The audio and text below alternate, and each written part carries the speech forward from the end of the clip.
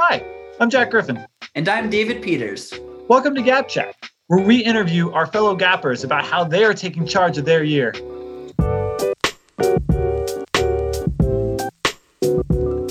This episode's guest is Lenga Sisiba, a future classmate of ours in Harvard's class of 2025. Hey, Lenga. Hi, how are you? Good, how are you doing? I'm great. Would you mind starting out by telling us a little bit about yourself? Okay, so I'm Langa. I come from Zimbabwe, and that's in Africa, Southern Africa. I'm dual ethnic, so I'm Ndebele and I'm Shona, which are two tribes that are here in Zimbabwe. Right now, I'm just working at USAP Community School.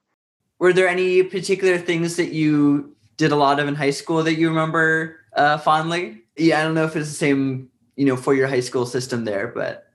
The system is a little bit different, but then it's different in terms of the way our subjects are structured. Mm-hmm. So it's like you do a whole lot of subjects for the first 4 years of high school. High school is 6 years. And mm-hmm. then you do less subjects in the last 2 years of high school, which is, so you choose your favorite subjects. And for me, that was math, physics, chemistry, and statistics. Nice. I did a lot of singing in high school. That's like what I spent most of my time doing in high school. Yeah. And I was into a whole lot of clubs. I was more or less like that person who does everything at the school just for the sake of doing it. I swim. I love swimming. Are you thinking about continuing in, like, I don't know if you do like competitive swimming, but are you thinking about continuing swimming or like singing? Like joining an a cappella group or something on campus? Definitely joining an a cappella group is like my number one list. Like it's on my number one. And well, swimming competitively, no. But then I did play chess in high school. So I'm thinking of doing that competitively. That's cool. Could you tell us a little more about the work you've been doing with your community school? I'm a math TA, so that's for A level. That's the advanced level of our subject structures. So just basically I help kids with their math problems and do remedial lessons, and I help the teacher and what a teaching assistant does.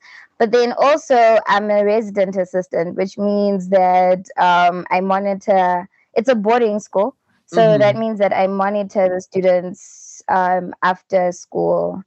And right now, I'm the debate leader. So I'm just helping them out with debate because I did a little bit of that in high school. So, yeah. And it's a new school, so it's really fun and exciting. And all the students are all, yay, they're actually teaching assistants at the school because like that never happens in high school. And yeah. That's so cool. So these are high school students? Yes. So you're pretty close in age with them. Yeah. Actually, some of them are older than me. Really? How does that work? I mean, do you become like actual friends with them, or is it kind of weird? Well, no, we can't really become friends with them because it becomes difficult to lead them. So it's like they are generally closer to us than the adult staff. Because, well, we're in the same age range. So they come to us with different problems and stuff, the things that they can't tell the teachers or the resident master. Those are the type of things they come with to us. But friends, no. Yeah. But then I do have friends here, though, like the other teaching assistants and some of the younger teachers. They're cool. That must be such a really cool environment. Yeah. How did you...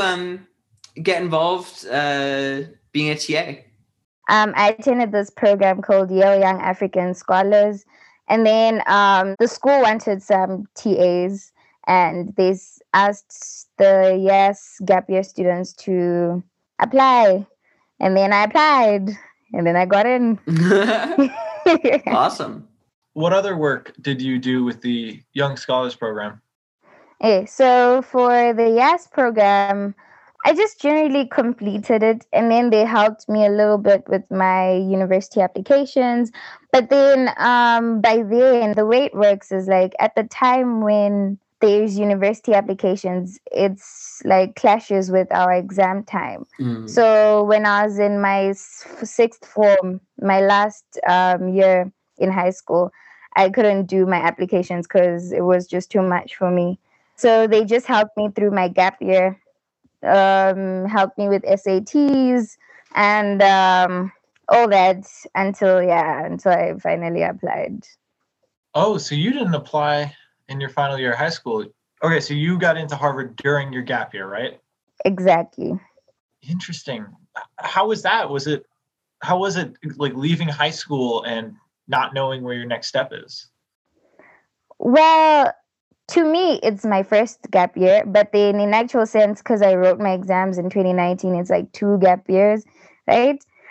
But taking a gap year when I left high school was not part of the plan. I was going to go to a local university. And because I did well in high school, local universities were super easy to get into. Right. Mhm. So that was always like my plan A at the time until I got the job here. And then that became my plan E. Gotcha. Are you potentially interested in teaching in education in the future? No, not at all. Not at all. I personally respect our teachers because they are such patient human beings, and that is just beautiful. But I am not in any way that patient. That's funny. That's really funny. What are you interested in concentrating in once you get to Harvard? Electrical engineering. Ooh. How come? Well, I love physics, but not all physics. I think I mostly like electricity. I don't know how else to put it. It's Mhm. just that thing that you just know that this is what I want to do. And I'm not saying I'm not going to change my mind because I know that could happen. Yeah. But also I plan on coming back to Zimbabwe when I'm done. And that means that I need to do a degree that's relevant with our needs in Zimbabwe, also relevant in order for me to be able to actually get employed or start my own thing. So there's certain things that I can't do, like not if I want to come back. Like I can be an astrophysicist and then become an astrophysicist in USA or somewhere else. But right now there's no use for astrophysicists in Zimbabwe. So yeah, my love for physics then stops me like, no, calm down. So when you say bring back the degree and apply it to what's relevant in Zimbabwe, do you have any idea like what that would be? Do you have any, like late at night, like, oh, I could do this, and then you just kind of start planning and figuring out your life plan and stuff like that? My major thing is I want Africa to have a phone that's made in Africa, designed by Africans, and distributed in Africa that has all the functionalities of iPhones, of Samsung phones. That's really cool. Because right now, the phones that are African, distributed in Africa, are not actually made in Africa. For example, we've got GTEL here in Zimbabwe, which is the classic smartphone. It works, it's got a great camera, everything. But then all the parts are made in China and then assembled in Right. Zimbabwe. So it's like it's not really African. Lenga, do you want to talk at all about the other like jobs that you've had on your gap year, or I volunteered at this mental health organization called Simple Smile Life, and then they stopped when COVID hit. Like they couldn't do it anymore. So a group of friends and I were really into that mental health stuff, and I'm Christian.